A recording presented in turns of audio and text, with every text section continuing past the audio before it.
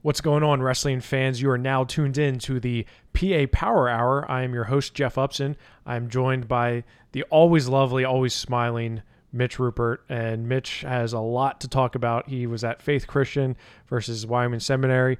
Then he went over the Top Hat, so I know you're looking forward to talking a little bit about what you saw and some of the reactions that I have for watching the Top Hat and both the Wyoming Seminary and Faith Christian duel. So, Mitch, first of all, how are you? I see Claudia. Is Claudia there? I can't see her. She is. She's laying behind me here. She'll be humping pillow on the bed behind me before too long, probably. When Dustin and I were doing the podcast, he had a baby that was screaming. So I'll take Claudia humping pillows any day over a child screaming. It seemed like an amazing atmosphere up at Wyoming Seminary. Talk a little bit about just the vibe and the feeling up there, because watching it on the stream, you know, obviously we can't get the full effect of that, but what did that feel like being in there? Because it's historic. It's not your traditional, like, you know, semi-college like atmosphere. It's a little bit more, you know, grunge, if you will. And what was the feeling like, the atmosphere like? It's weird to describe. You know, fellow horseman Tom Hausnick, I sat next to him all day Saturday, and he asked about it, and I said it's weird because there's not a huge SEM fan base because it's not a local team, if that makes a lot of sense. You know, so many of those kids are from out of the area. Now you have your Jake Daly's, your Anthony Evanitskis, who are from 10 minutes down the road. But it's fun. Like, they were engaged. I bet half the fans there were from Faith Christian, you know, and they took the 90-minute drive up the Northeast Extension. You know, it's a pretty easy trip to get there. So, but it was fun. It started kind of slow, not a ton of action in that first match with Joey Bachman and Seamus Reagan, even though you have 1 versus 5 in the country. You know, so it wasn't super loud, but it just progressively built as the night went on. It was I'm a dual meet guy, Jeff, and I think you get, you know, I come at this from a writer's background because I'm a former writer, and I guess a current writer a little bit. I would say current writer too. Yeah, but your better stories come out of dual meets necessarily in the tournaments, because you get the same kind of results out of the tournaments. I'm going to get similar results from the Top Hat that I'll see at the King of the Mountain, whatever. The same kids, I guess. So dual meets give you something a little bit different each time out. I'm going to have a follow-up on Anthony Evanitski and Joey Bachman either sometime this week, next week, sometime, whenever I get some time to do that, you know. But they're interesting storylines. The atmosphere was really good. I'd like to go back and watch it because I want to hear Willie Saylor's call of the whole thing. He's so knowledgeable about everything. I just want to hear how he took it in a little bit. But it was a great atmosphere. I mean, it's different. It's not Becca Notre Dame when I've gone there the last couple years. And it's just 2 rabid fan bases. I think you have a relatively new fan base in Faith Christian, and then just an odd fan base kind of from SEM because it's not local. So it's interesting. Like, it didn't feel like 1 versus 6. Maybe that's the best way to say it. It didn't feel like 1 versus 6, but you knew it was by the level of competition on the mat. Was that because of the score, or was it just because of the atmosphere inside the gym? Like, that it didn't feel like a 1 versus 6. It was because of the atmosphere. It didn't feel like 1 versus 6. You know, the score was the score, and you know, as I kind of explained to everybody since then, I tried to convey in my story that it was 44-12, but it was a lot closer than that. 3 1-point matches that SEM wins. You know, a couple, I think, matches by 4 points or less that they won, a couple 3-point wins. So, like, the bouts were competitive. So there was reason to be excited, reason to be involved for all 14 matches or 12 contested matches, I guess it was. You know, but it was just, I expected a little hostility, maybe my expectations were a little too high. I expected some hostility, and there was none of that. You know, it was just fun wrestling. Like, it was a good night of wrestling. I can't believe it was the first night of the season, and it happened 15 minutes from my house. Well, I love the term you use, rabid fan base from Becca Notre Dame, and I think that's putting it mildly. Rabid is definitely how I would describe both those fan bases at times. And I know what you're saying when because like the 40 Fort area and like Wyoming Seminary, Wyoming, Pennsylvania in general, there's a lot of rich tradition and history, but this team specifically has people from all over the country for better, that's just a fact. However, I know what you're saying with the 1 versus 6 because of you didn't have people down each other's throat, and it maybe wasn't, people weren't being escorted out. In terms of the wrestling, I agree with you, and I think you did convey it in your story, is that the score wasn't quite indicative of how close the match was, right? And of course, you look at the way it was set up. They didn't wrestle PIAA weights, right? They wrestled National Federation of High School weights. So that favored Wyoming Seminary because you can obviously get more of your guys in the lineup versus when they wrestle at Powerade, they're going to have somebody bumped out, right? So, and let's not forget that they loaded up with everybody. When Joe Seeley's wrestling in a dual meet, that's serious because this is a guy who is one of the best, if not the best in the nation, pound for pound. So, I mean, they didn't come to just, try it out. They came to win, and they certainly did. Yeah, and I love the story that both Ben Clymer, the coach at Faith Christian, and Cornell Robinson, the coach at SEM, they kind of they told.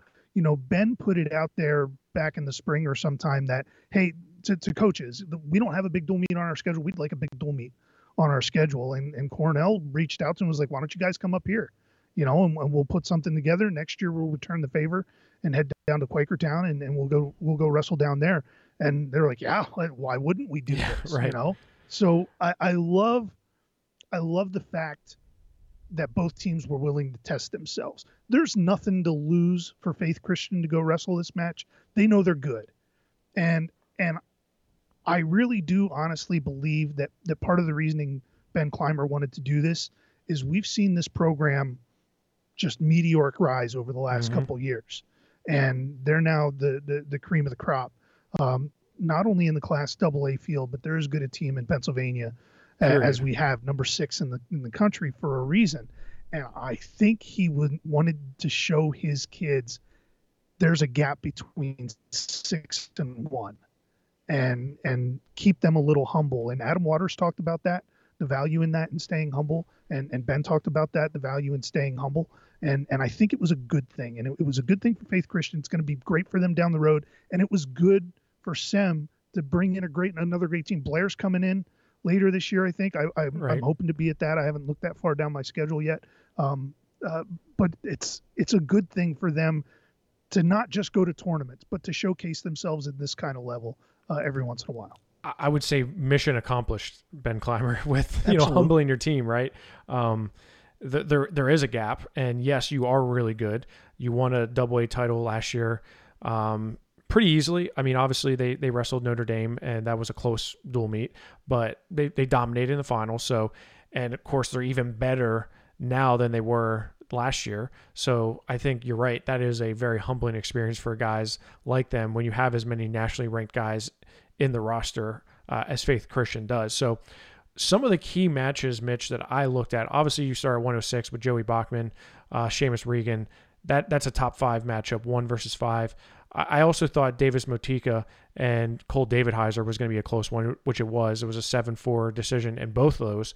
Bachman winning that one to Motika. But the big matchup that I think a lot of people were hoping to see was Nate Desmond versus Gage Botero. And unfortunately, Gage is still out with an injury. He'll be back this season, but he is out currently, had to get something taken care of. So we didn't get to see the battle of 2 Pennsylvania state champions now that Desmond is at Wyoming Seminary. So that changes the whole dynamics of it, right? I mean, they gave up 2 forfeits because Arment Walton-Ball couldn't get down to 132.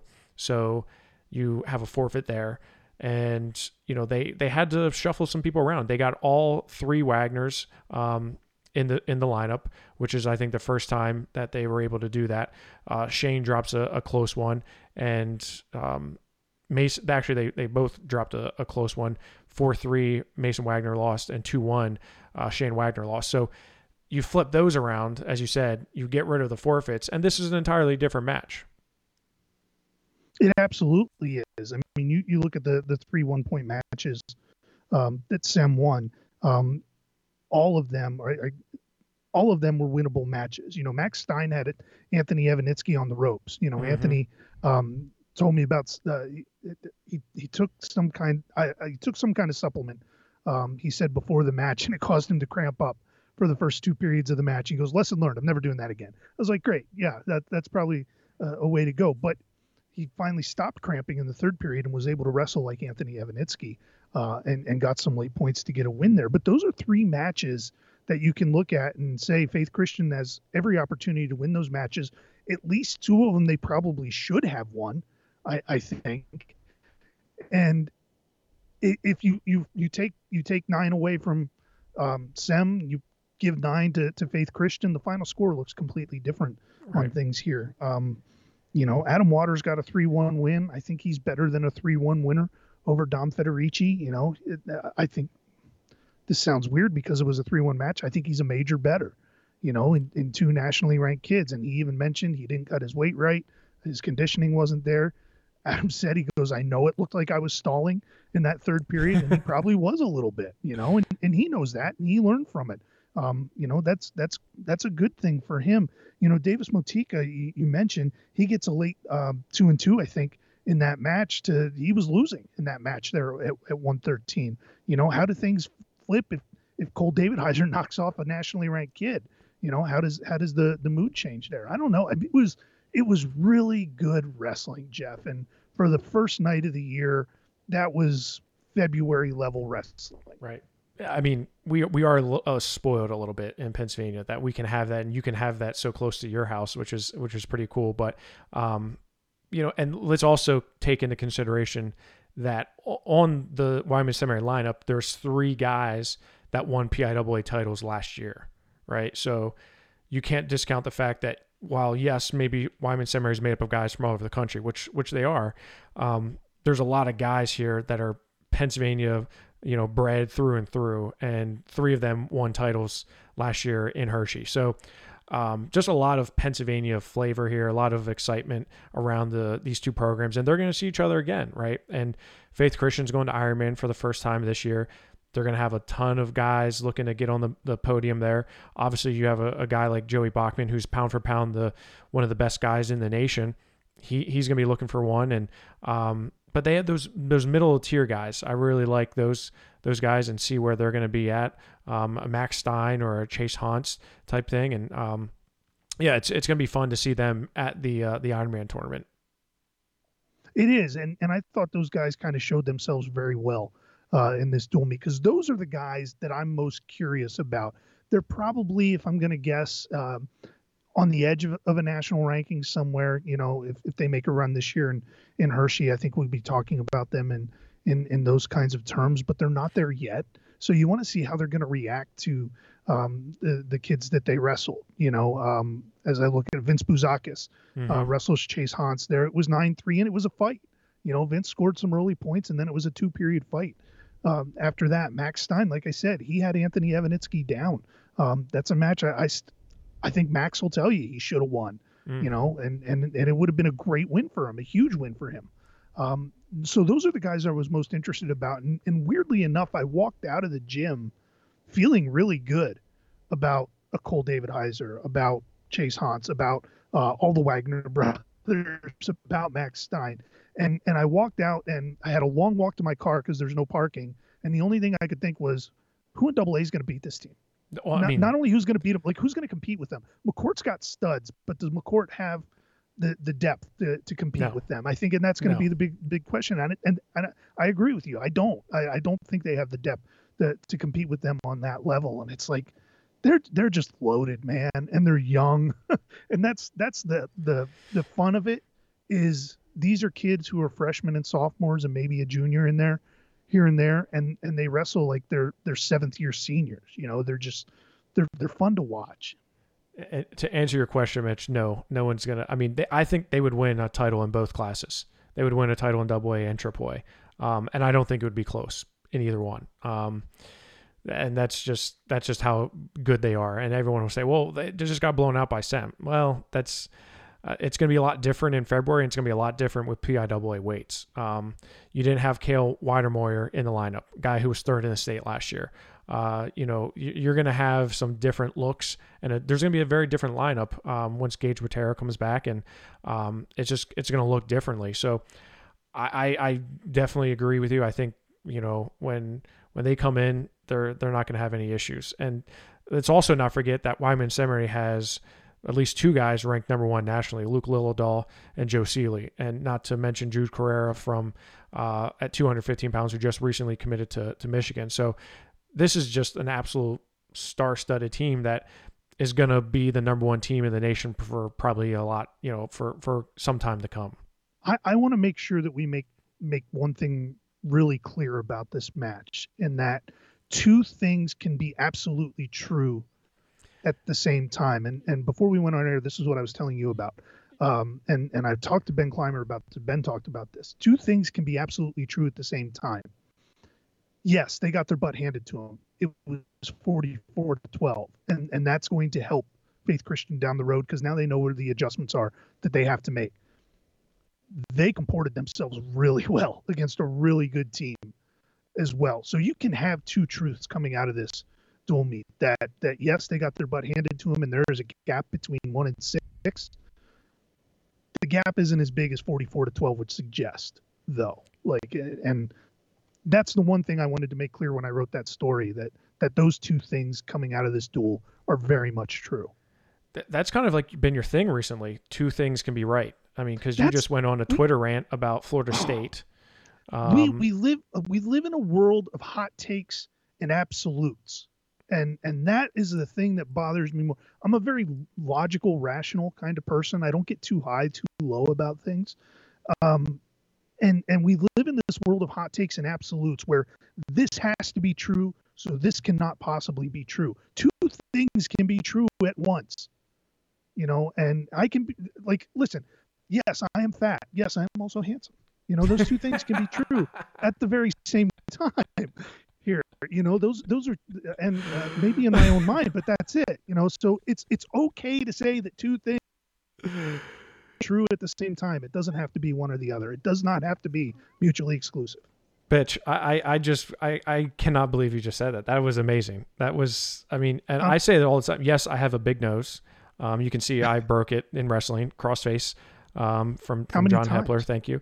But I'm still a really good looking guy, despite that. So two things can be true. You're right. I'm a believer now. Good. I'm glad. That's all I want. All I want is for people to see that there can be multiple ways. Just ask my wife now that I can call her my wife. You're right. Now, she thinks I'm the most handsome man in the world, and we have her vision checked regularly. She does. She is. Well, let's switch gears, because then after you had your long walk back to your car, you got back in your car and you drove to Williamsport to see the Top Hat tournament.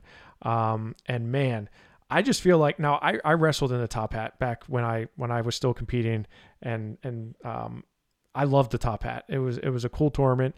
And for a couple years there, I feel like it maybe lost its mojo.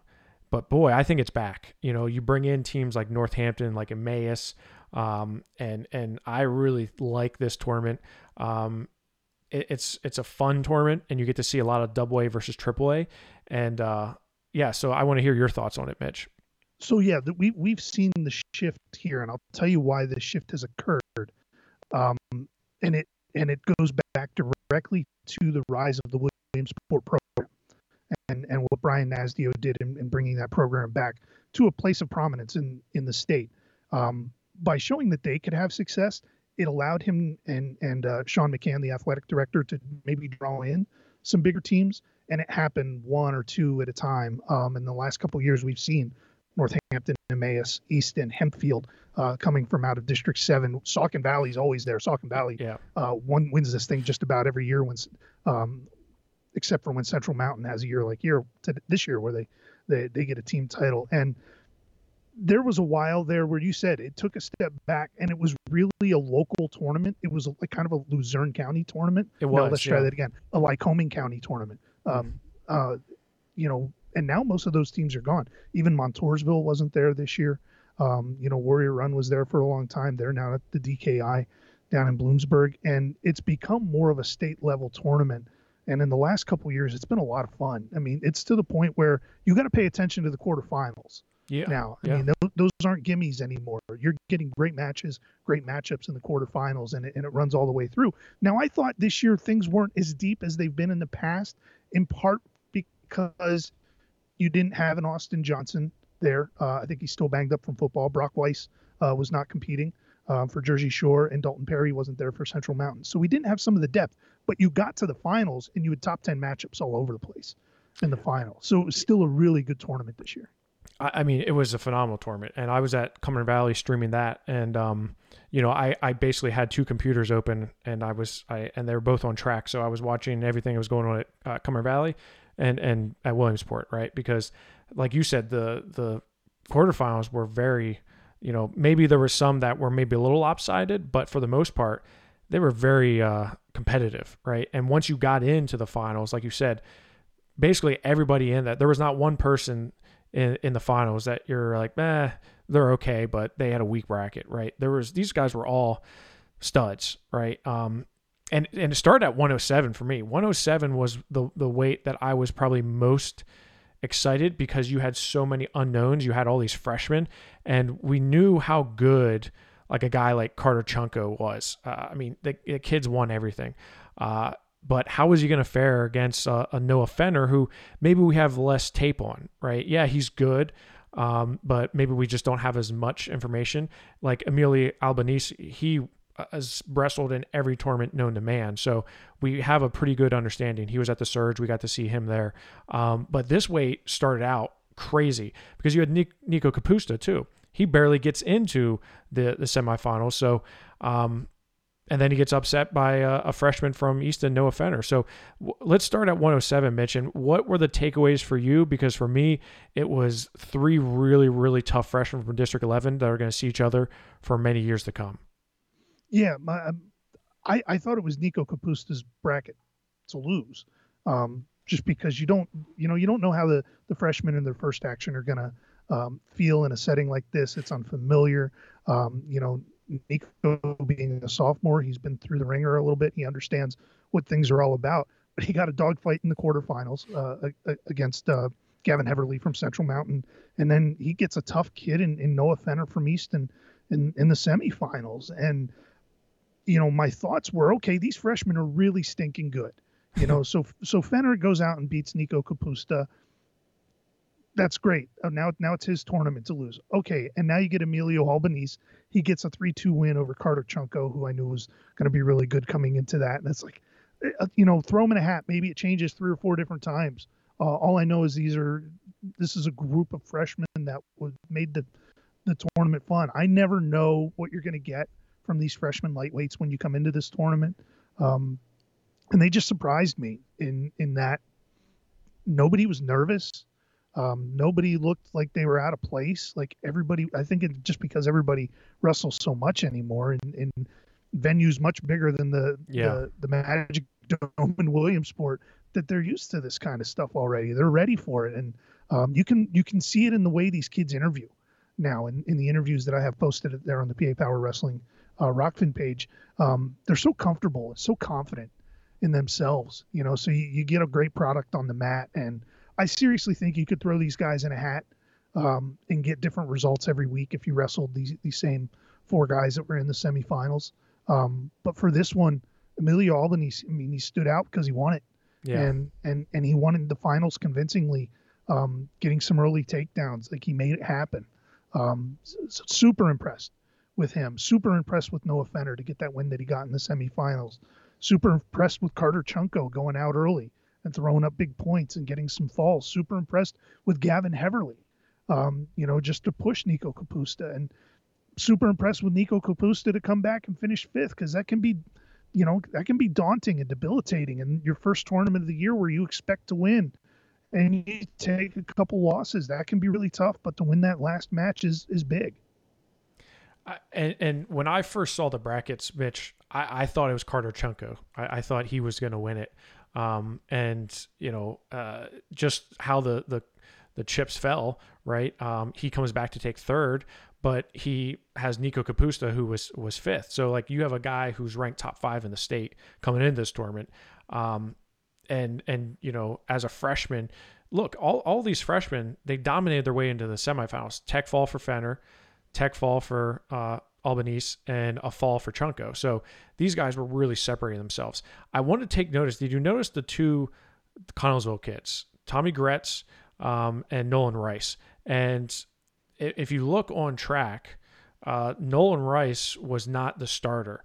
Tommy Gretz was. He was the one getting the team points. Nolan Rice comes back and takes 4th. So, and he actually beat Capusta in sudden victory in the Conci semifinal. So for me, I was looking at this from a team standpoint is, hey, how good is a Connellsville? How good is a Central Mountain? How good is an Easton? How good is a Northampton? And, it's a good problem for Bill Swing to have when you have two solid freshmen that are banging heads, and, you just try to figure out who's ready to go. Nolan Rice, I think, proved that he should probably be the guy after finishing in the top 4 of the Top Hat. Absolutely. And as a coach, I don't know if you're happy or frustrated to see those kinds of results. I mean, does that help you just sort things out as a coach and getting your lineup put together, or how do you weigh that? That'd be a great question to ask here on Monday. How do you weight those results versus maybe what you expected going into the season? So you had mentioned about the freshmen from Northampton. They don't stop at 107, right? And we had another champion from District 11 and also a freshman at 114 pounds, Gabe Ballard. He was impressive because he didn't just win it. He beat a returning state medalist in Nick Salamone from Easton, a battle of two guys that are going to see each other probably, I would say, at least 4 more times this year, at the minimum 4 times. Dual meet, and then a bunch of tournaments, including the postseason. So Ballard comes away with this one 8-6.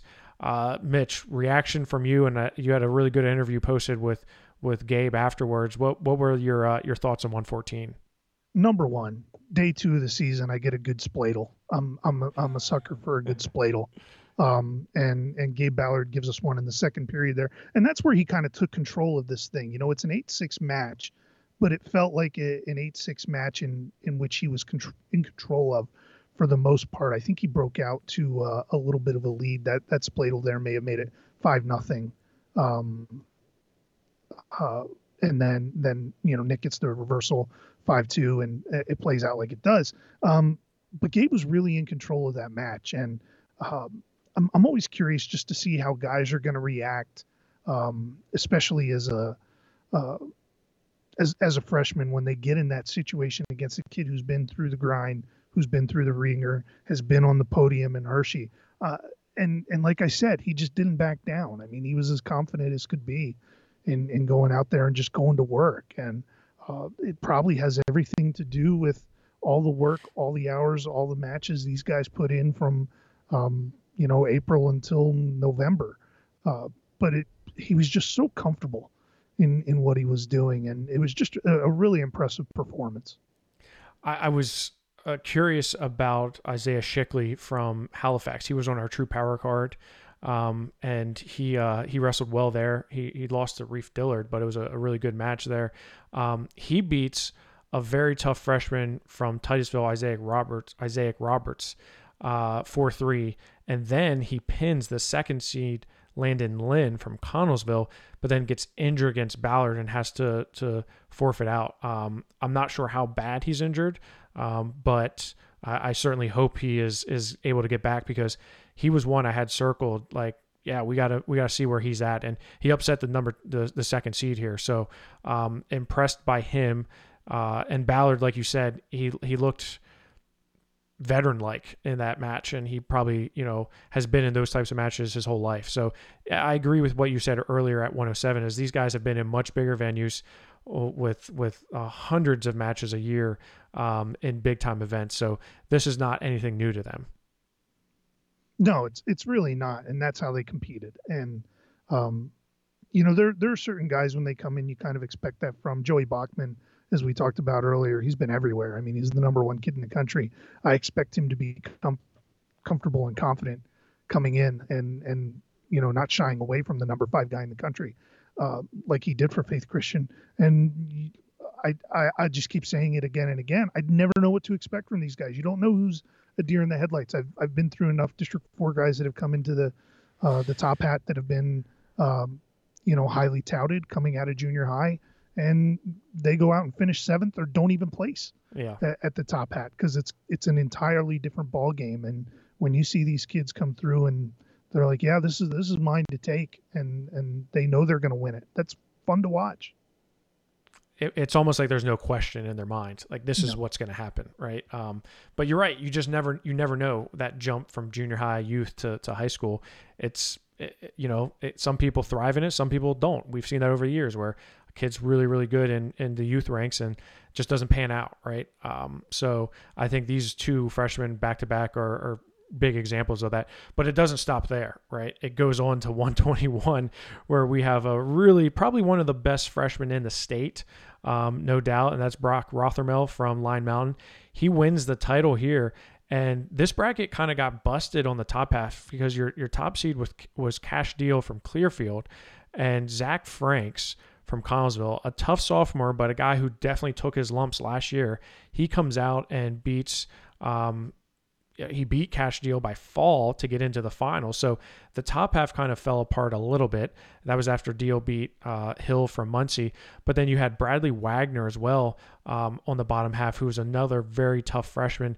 And Rothermel beat him 5-2 before getting that major in the final. So it's almost like that semifinal between Rothermel and Wagner. Wagner did come back to take third, was the finals. I know you've seen Brock a number of times, Mitch, so what was your takeaway watching him kind of dominate his way to a title? I love the pace. I love guys that keep a high pace. And that's him. He's constantly go, go, go. So I see that 5-2 match with Bradley Wagner there in the semifinals, and it was a little surprising that it was only 5-2. And I figure these are 2 kids that have probably run into each other along the junior high circuit once or twice before. And there's probably a good chance they're going to run into each other here again this year at some point, so maybe it's 2 guys who know each other really well, in just a good match. And they're in the finals, he's able to just open up a little bit more than he was able to in the semifinals. 4 takedowns in the first period for Brock Rothermel, and just, never let his foot off the gas. And, you look at him in the video of the interview we did, and he looks like a kid who went through a 12-round title fight with Rocky Balboa. He's got the nose plug in and looks like a little black eye and a couple cuts on his nose. And I was like, what did the guy you beat look like? I mean, good Lord, man, but he's such I think it's a little down year in District 4 this year in terms of the freshmen coming in, that we've seen some really high-level freshmen over the last couple of years, but Brock Rothermel is kind of the cream of the crop of that freshman class in District 4, and he showed it. He showed it really well. Yeah, I mean, I would say he definitely showed it. And I know what you're saying about his pace. He has a really good pace. I like the way he wrestles. He's been on our True Power card the last 2 years. Has yet to find a win. Lost to Sidon from Norwin, and then lost to Matt O'Neill this year. But another freshman made the finals up at 127, Mitch, and that was Aiden Kunis of Central Mountain. He had a really good tournament, but this was one where I had circled Cole Campbell, because if you remember Cole Campbell, when he was at Becca as a freshman, he was a state finalist, right? He doesn't wrestle last year. He wrestles only a little bit in the beginning of the year. He actually wrestled in our tournament, the Surge, and then he doesn't wrestle the rest of the year, goes back to Palisades. He gets injured in that semifinal match, but I was really looking forward to seeing him back on the mat, and we're hoping to see him back soon. Yeah, and he was up 4-2 in that semifinal match with Aiden Coons there. I didn't see what happened, so I'm not really entirely sure what happened there, but that was a matchup I was looking forward to. Again, a freshman against a veteran guy who's been in a high-level room at a high-level pace, and I think Campbell was up 4-2 at the time of the injury there. But it was a good showing. It was a really good showing for Aiden Coons. He loses in the final 6-1 to Aiden Grog. who's a veteran guy, was on the podium, I think, last year down in Hershey. So it's a good tournament for Aiden Coons, a good get your feet wet kind of tournament. And at this point, I think he knows what he's capable of, and he showed it a little bit. Yeah, I mean, I would say Biff Weileiser is excited and happy with what he saw out of him, because Grog is, like you said, he's one of the best in District 11. He's a guy that's been on the scene for quite a while. He was sixth in the state last year for Saucon Valley. So, yeah, he's a tough kid. But, yeah, I would think for Coons, this is a good stepping stone for him. And he's going to be an integral part to that Central Mountain lineup, right? Their success very much depends on how good he's going to be this year as a dual team. Absolutely. They've got some spots in that lineup where they're comfortable, but I think it's still a little bit of a wait and see to see kind of what they're going to get out of those spots. Gavin Heverly's a great example of that. What are you going to get from this kid? Well, he goes out and puts together a pretty good tournament in his first tournament. So that's a kid you're going to be comfortable with moving forward. They're going to have to find points from someone other than Luke Simcox and someone other than Dalton Perry moving forward. And I think they've got that. I think they've got really good balance in the lineup. But if you can get some bonus here and there for Aiden Coons in those high-level matches, that's going to be a huge plus for Biff and that team. So if we go up to 133 pounds, we have still yet to have a number one seed win the tournament. So the lesson here is don't be seeded number one and you're good to go, because Trey Wagner from Northampton, a sophomore who was a state qualifier last year, comes away with a win, beats Dean Hauser, a two-time state medalist from Daniel Boone, beats him in the finals 8-2. Hauser had a hell of a match in the semifinals with Kai Velma from Connellsville, another freshman who's probably going to be one of the best in the state when it's all said and done. But that was a really good match. And Wagner had to survive fellow District 11 wrestler Chris Kelly from Easton, and that was a 3-2 match. So some really good semifinals here, but Wagner ends up taking it 8-2. So I think it's a really big win for the sophomore over a guy like Dean Hauser. Absolutely, especially when you look at these two wrestled twice last year. They wrestled once at the Top Hat, and that was a match that Dean Hauser won, or excuse me, Trey Wagner won 14-1. And then they saw each other again at the state tournament, and Dean Hauser wins 4-2. So, would the real result kind of stand up? And I think this was an opportunity for Trey to kind of say, well, I feel like what happened at States wasn't the best example of who I am as a wrestler, and he put it together. I mean, it was a really impressive performance there against a two-time state place winner. I believe Dean's committed to Lock Haven. Is that right? Is. Yep. Him and Tucker Hogan. Yep.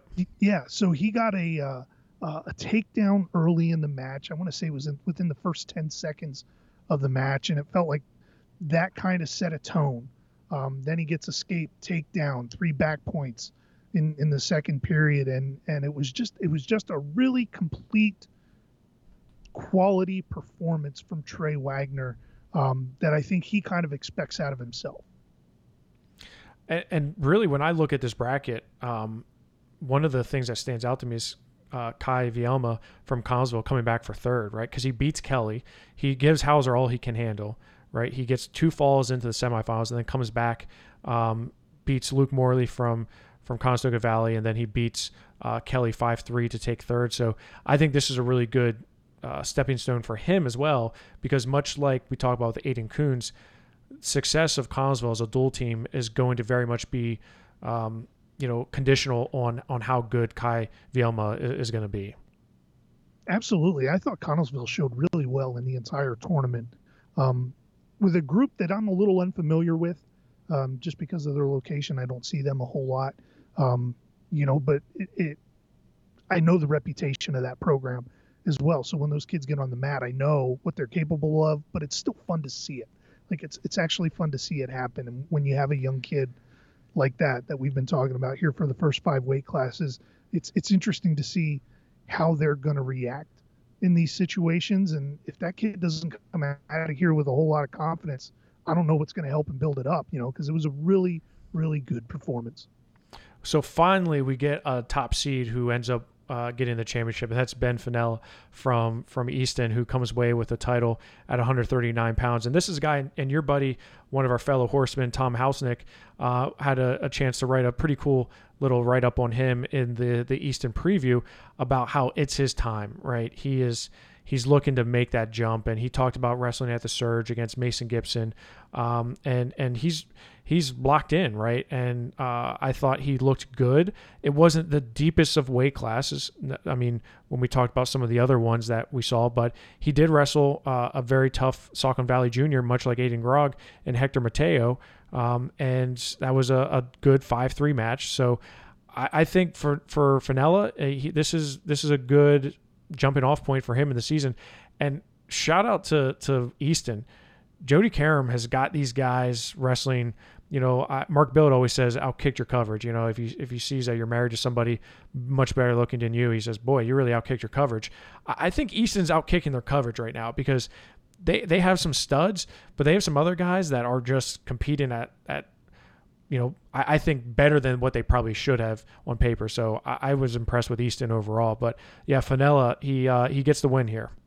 Yeah, and he saw something in the second period of that finals match with Hector Mateo. I think with about maybe a half a minute to go in the second period, he forced a stalling call on Hector Mateo. And at that point, I think it was a 2-2 match. Hector was going to get choice in the third period. He took bottom, and Ben let him up right away. But he saw he could push the pace, and he went after it. He pushed the pace there. He forced another stalling call to get a point, and then secured the win with a takedown. So he saw the situation as it was in front of him, and this is a veteran guy who's been around a long time, so he took advantage of the situation as it was. So it was 5-3, but he had to work and he had to push the pace, and I truly do believe that just getting on the podium in Hershey last year for Ben Fenella is going to be a huge weight off his shoulders to just go let it fly now. Yeah. You have that in your back pocket to say, I'm a state place winner at Easton High School in our great history. I'm a state place winner in Pennsylvania. I could just go wrestle now. And I'm really curious to see how he jumps this year and what kind of improvements he can make this year. Because he looked like a kid who was wrestling comfortably and was just letting it go. Yeah, I noticed that at the Surge. When he wrestled at the Surge, I thought he looked a little bit more free, a little bit more open, and he had a good tournament there. But yeah, I think he kind of enjoys that challenge, right? I think he relishes that challenge, and I think he knows these are opportunities that he needs to take, right? So I think him getting that win there at the King of the, or excuse me, I almost said King of the Mountain, the Top Hat tournament. King of the Mountain's coming up soon, Mitch, don't you worry. But I think that's a good start to his season, right? So I'm excited to see where this Easton team goes and how far they can take it, considering District 11, I think there's a little bit more openness to it this year than there has been in the last 10 years. So let's jump up to 145 pounds, where Luke Simcox, state champion last year from Central Mountain, committed to Penn. He was the top seed. He came away with an 8-0 major, was never really tested, 2 falls in the semifinals, a major in the semifinals, and the major in the finals. So kind of business as usual for Luke Simcox, and I do expect he'll be down at 139 in the coming weeks here. And Dalton Perry, when he is healthy, he'll likely slot in at 133, 135, depending on where his weight's at. So Biff Walliser, again, has a good problem on his hands. He has a lot of tough guys in several different weights here. But Luke Simcox looked very, very good. Evan Petrovich from Connellsville was my takeaway because he beat Eli Long from Central York, who is a returning state medalist. He was the 2nd seed. Petrovich was the 3rd seed. But Petrovich beat him 5-0. And then, he didn't score a point on Luke Simcox, but he got to the finals there. And I think that's a really good step for him, considering he's never made it to the state tournament for Connellsville. Yeah, but you look back at Evan's results from last year, and he's kind of right there. He just hasn't quite had that breakthrough. He's got a 1-0 loss on his ledger to Trey Wagner last year. I think there was a 1-point loss to Aaron Cement in there as well. So there's a 1-point loss to Vinny Kilcarry. Yeah, that's pretty good. I remember that match. Yeah.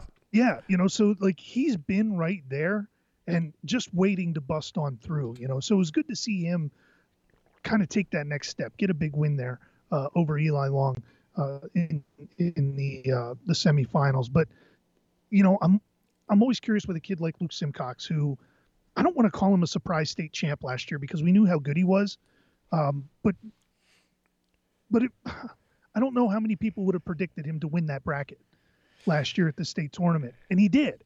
So how's he going to react now going into every tournament as not just Luke Simcox, but state champion Luke Simcox? How's he going to take everybody's best shot? So for the first weekend, it turned out pretty well. Fall in 53 seconds, fall in 102, 12-1 major over a quality kid in Nolan Baumert, an 8-0 major decision over another quality kid in the finals. I think he won't tell you that he's confident in who he is and what he thinks he's capable of on the mat. I think he just shows it by the way he wrestles. I can't believe you have the balls to say that Luke Simcox was a surprise state finalist. I can't wait till he sees you next time and just comes up and punches you square in the face. That's fair. If I had come on, he's Luke Simcox. Who should punch me in the nose, then I get it. I mean, yeah, was it a loaded weight class? Sure. But Luke was he's a pretty good wrestler, right? So, but I agree with you what you said about him.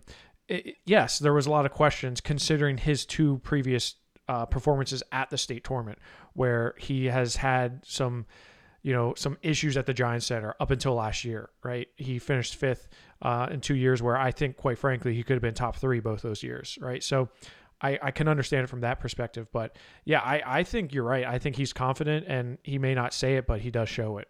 There's no doubt about that.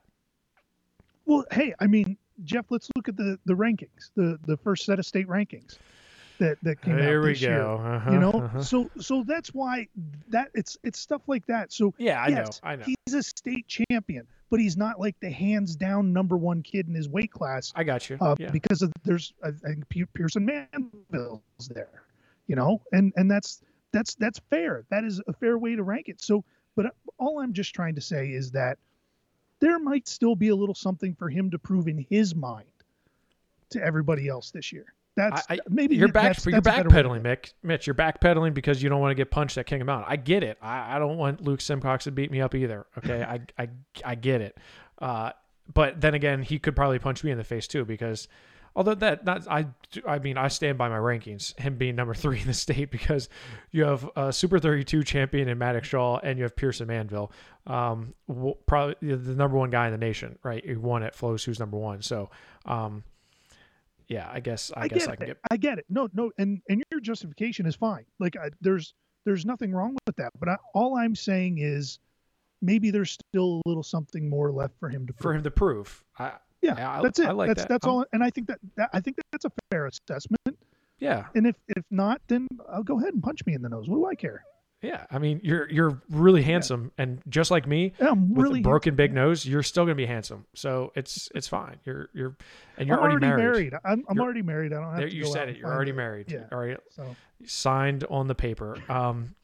152, and this was a good comeback for Mason Barvitsky of Southern Columbia, a guy who's battled some injuries and I feel like a lot of the Southern Columbia guys have battled injury. I think back to like Wes Barnes, like the kid had like 2 arms and both of them were completely torn up, right? Legs all torn up. And I don't know if it's because of football or what, but Barvitsky comes out and has a really good performance. I thought he pinned Hammerstone in the semifinals from Easton, but then he beat Griffin Walliser from Central Mountain.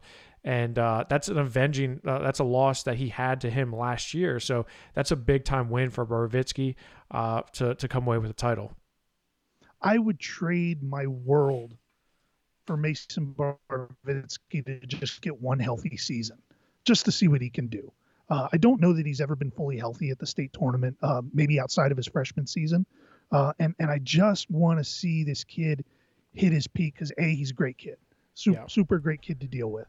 And I know what level of talent is in there.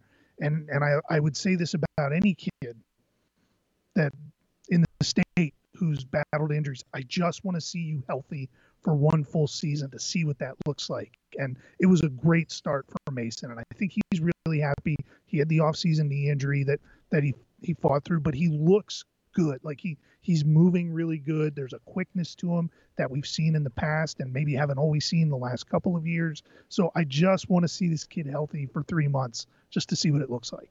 I mean, because we know how good he is, right? He's head of the Army. All he's done is win, state medals, right? So I agree. The healthier he can be, the more dangerous he's going to be. And I think you're right. For Griffin Walliser, he beats Wyatt Dillon, which Griffin Walliser is mad at me right now anyways. So he's going to punch me next time he sees me probably anyways, because I ranked him below Eli Carr, who he has head-to-head wins over Eli Carr. For Griffin, he beats Wyatt Dillon, who's a very tough state qualifier. But he has a chance to get some revenge too. I think these guys are going to see each other again. 152 outside of those top two guys was kind of goofy because you had a guy from Easton who has really he has some credentials, but not a whole lot.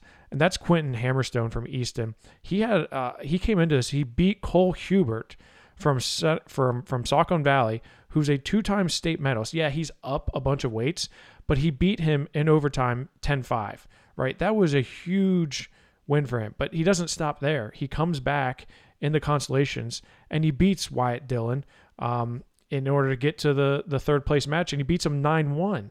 That's after beating Ty Avini from Clearfield, who's not too shabby either. So, I mean, if you were going to tell me at the beginning of the year that Cole Hubert was going to be up at 152 and that Quentin Hammerstone was going to finish third in this weight class, I would have said you're crazy, right? But again, much like I said earlier, outkicking his coverage, these Easton guys, man, just because they don't have a lot of wins on their resume or a lot of, titles, these guys, I wouldn't look past them.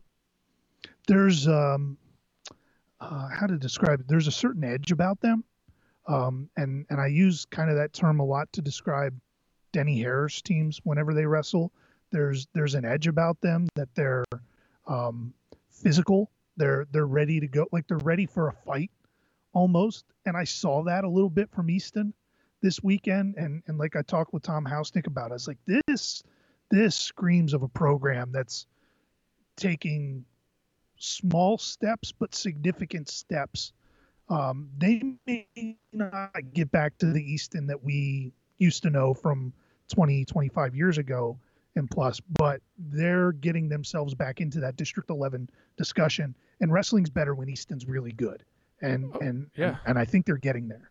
I do too. I think Jody Karam and his staff, Corey Keener and those guys have been doing a really good job of brand building, right? And just doing a lot of things from, behind the scenes, right? And a guy like Quentin Hammerstone, who was 6th in the district last year, came in, he was 20-13 last year, which granted, considering their schedule is really good. For him to come in and take third at this weight, that's really impressive for me. I was very impressed with his performance.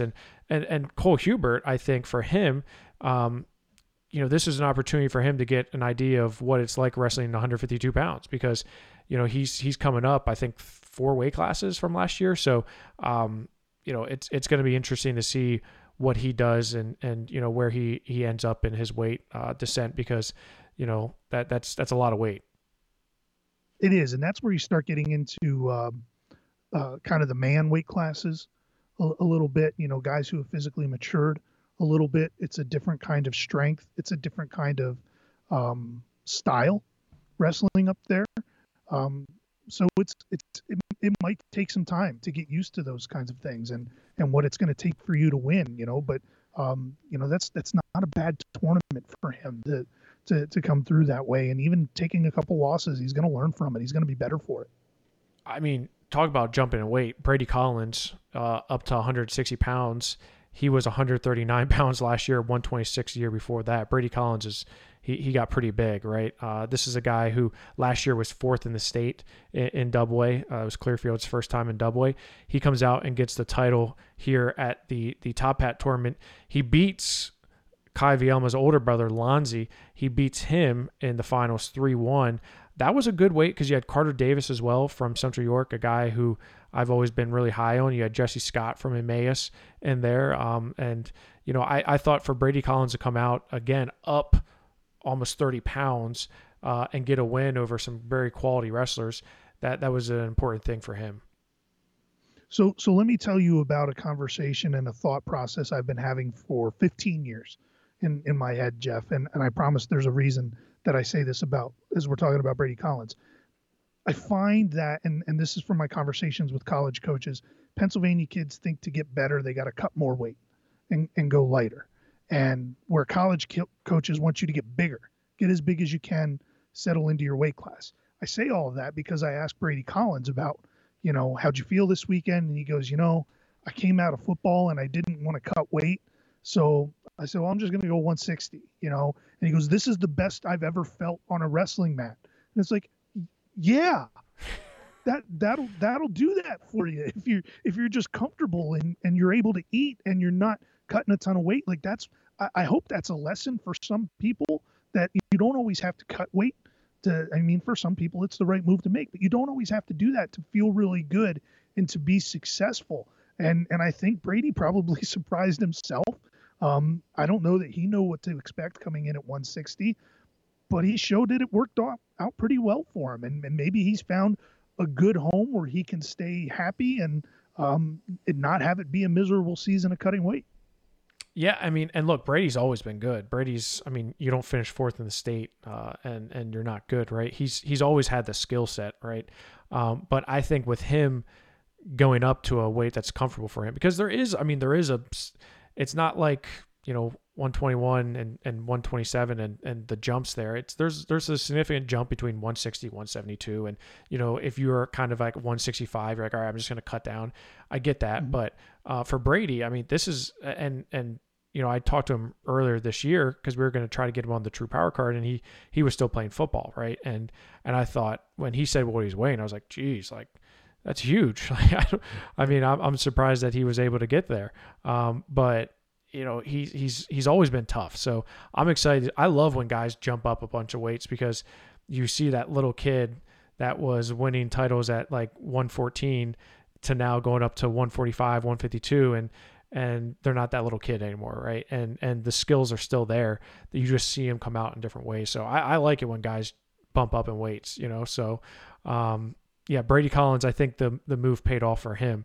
You go up to 172, and Brian Chamberlain, he was the only kid from the Phelps School. In fact, I think he's the only kid on the roster at the Phelps School currently. He's formerly of Malvern Prep. He's a Pennsylvania native.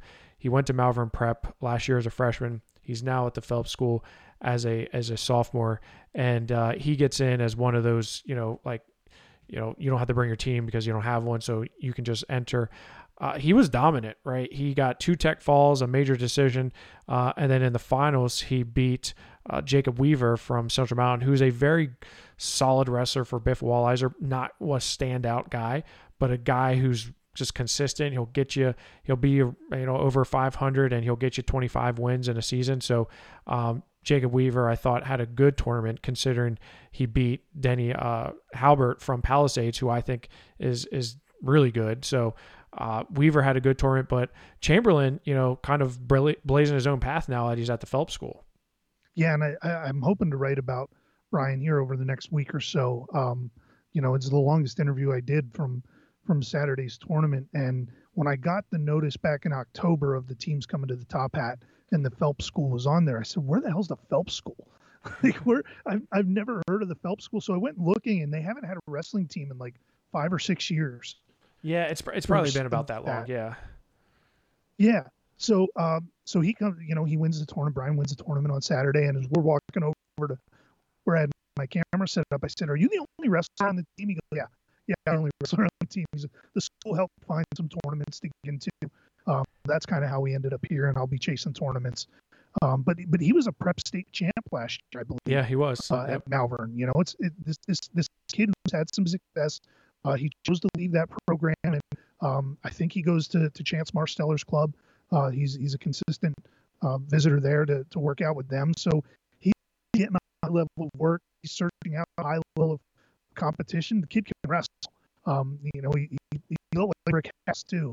And he wrestles really well. And it was fun to watch a kid that you don't know a whole lot about just kind of put it together for you. And it's a good story, and guy's training on his own. He said it's real difficult to go to a tournament. You don't have kind of that team in the corner cheering you on. You don't have those people other than your dad and your coach to talk to throughout the course of the day. He knew one guy in his bracket and didn't get to wrestle that guy. So everybody was new to him, so it was a neat story coming out of the tournament. Yeah, it is kind of neat. And, Brian, like you said, I mean, he's tough, right? He has another brother who's actually still at Malvern, but, he, like you said, he won a prep state title, has wrestled really well in his career, but it was just an odd, it's a unique thing, right? And I think you said that it's a unique experience for a guy who doesn't really have any other teammates to kind of be in his corner. Let's go up to 189 pounds, where Tucker Hogan had to have been pound for pound the best wrestler here, right? I mean, just based on the results, just rolled through the weight class. Did he win OW? Was there an OW? Yeah, he was the outstanding wrestler, and for good reason. I mean, he just rolled through the whole tournament, and I've gotten, I've talked to Tucker quite a bit over the last year or so, and he takes this tournament very seriously, because they don't get a whole lot of high level tournaments that they get to go to. They don't get to go to the Powerade. They don't get to go to the Beast or things like that, so it's important for him to take advantage of these opportunities. And there was nobody on his level.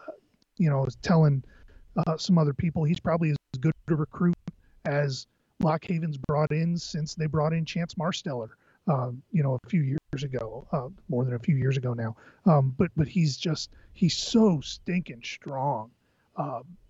He doesn't look like he's not built necessarily like that, but his grip strength is so strong. He's so stinking strong. He's long.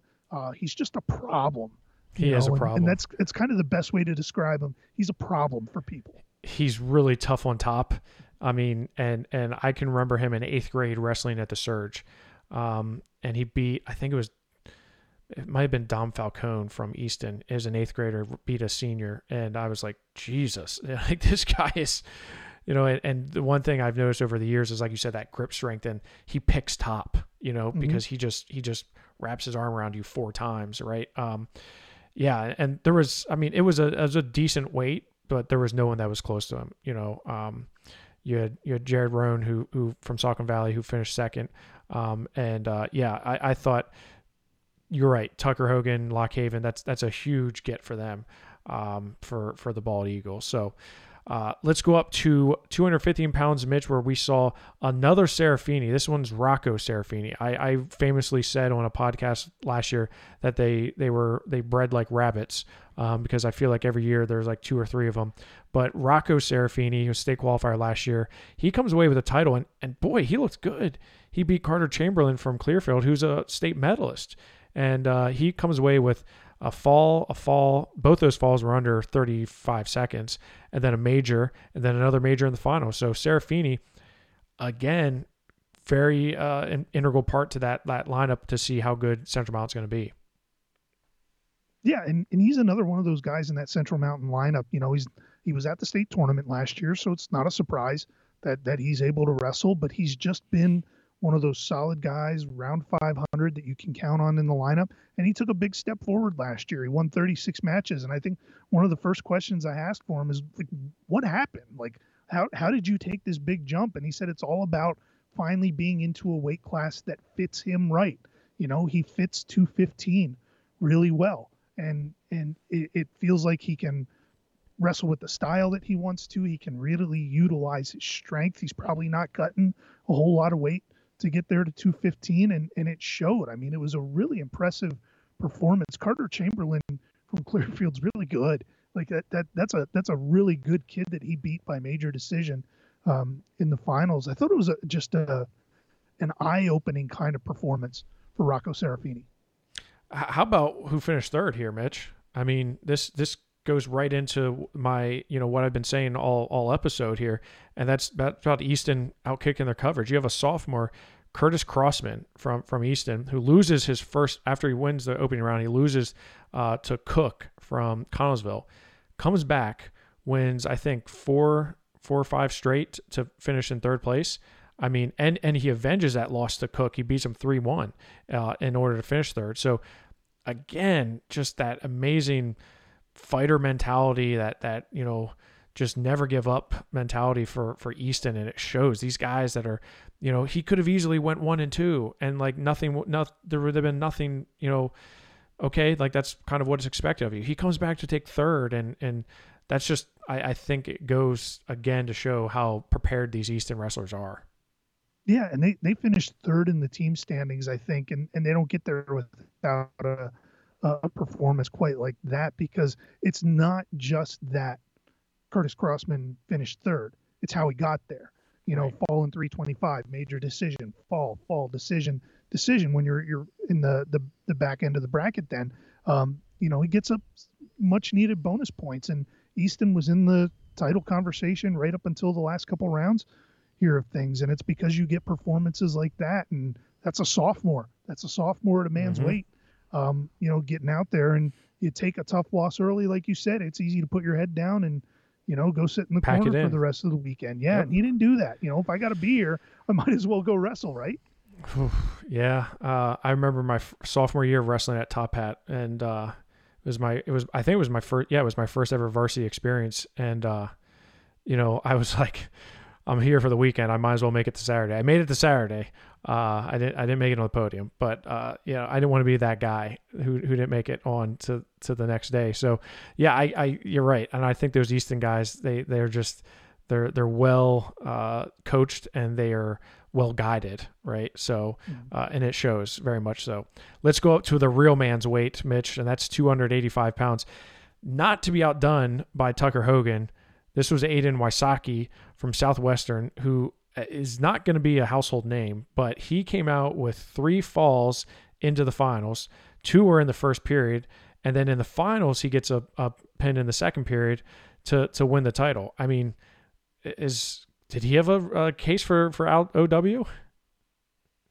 I think so, but you and I both know that the heavyweight never wins the OW. Yeah, the votes are in long before that happens. There's a heavyweight bias, but he absolutely deserved it, because when they announced Aiden Wysocki as the champion of the tournament, I wouldn't be surprised if everyone not from Southwestern went, who? Yeah.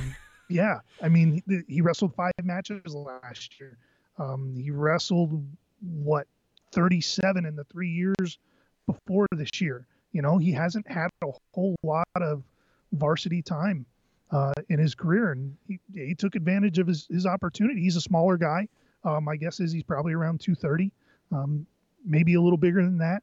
But he uses his athleticism well. He uses his speed well. And there's a strength in there. You got to have that if you're going to wrestle with those big guys and get a pin in every match. So really impressive performance. Now a kid that you got to watch, I think, for the rest of the year. Yeah, I mean, look at I knew him, and I knew he got hurt last year, and he was 4-1 last year before he actually lost to, he was in the finals of Top Hat last year. If you remember, he lost to Emmanuel Ulrich last year in the finals. He beat Braden Blackwell from Central Mountain, who I thought that was a good win for him. This year he wins in the finals against another kid from Central Mountain, Giovanni Tarantula, and he gets a fall there. So yeah, I mean, the tape's not there on him, but clearly in the limited time that he has wrestled, he's found success, right? So I think that goes to show that if he can stay healthy and give us a full season, he's going to be one to look for in Hershey come March. Absolutely. And if he was lacking any kind of confidence, he's probably not anymore. True. He's and maybe that's just what he needed. Maybe that's what you need to kind of kickstart your season a little bit. And hopefully he's able to carry it. I asked a lot of guys, especially guys that are looking to get over the hump from being just a state place winner or a state qualifier to taking that next step on the podium or taking that next step in Hershey. And I truly do believe getting victories at a season opening tournament is a great springboard to the rest of the year. Yeah, very much so. Well, speaking of the rest of the year, Mitch, you going anywhere this weekend? You got any plans, or is the old ball and chain keeping you locked down? There's nothing really in my area to get to this weekend, so I'm going to take this weekend this is what off. I can totally see this happening. Friday, you're going to text me and be like, "Hey, I'm driving an Ironman. I'm going to Ironman." I can totally see you doing that, but I can promise you I will not be going to Ironman. Okay. I am committed to going to the Peckville Christmas House on Saturday night. If you have never heard of the Peckville Christmas House, look it up. It is the largest collection of blow molds in the country, and it is one of the coolest things I've ever seen. Peckville Christmas House. Okay, I'm gonna look it up. Yeah, well, it's congratulations to you. Up north of Scranton somewhere. Okay. Yeah, I'm sure I'll put pictures on Twitter. So all right, I know you will. I follow you through Twitter. I know more about you through Twitter. So yeah, me and Claudia. Claudia. That's our Twitter page. It really is. Claudia, thank you for being a good sport and not humping any pillows during this episode. Although I didn't see any. Maybe it did happen. I don't know. I don't think so. I think she's just angry because it's past dinner time. I know you're just happy because you got to hang out with Tom Hausnick all throughout the weekend. So, I know you're excited about that. It would be awesome if we didn't have to do any work and we could just sit there and share war stories. It'd be great. And yeah, that's all I want to do for 8 hours is just sit and share stories with Tom.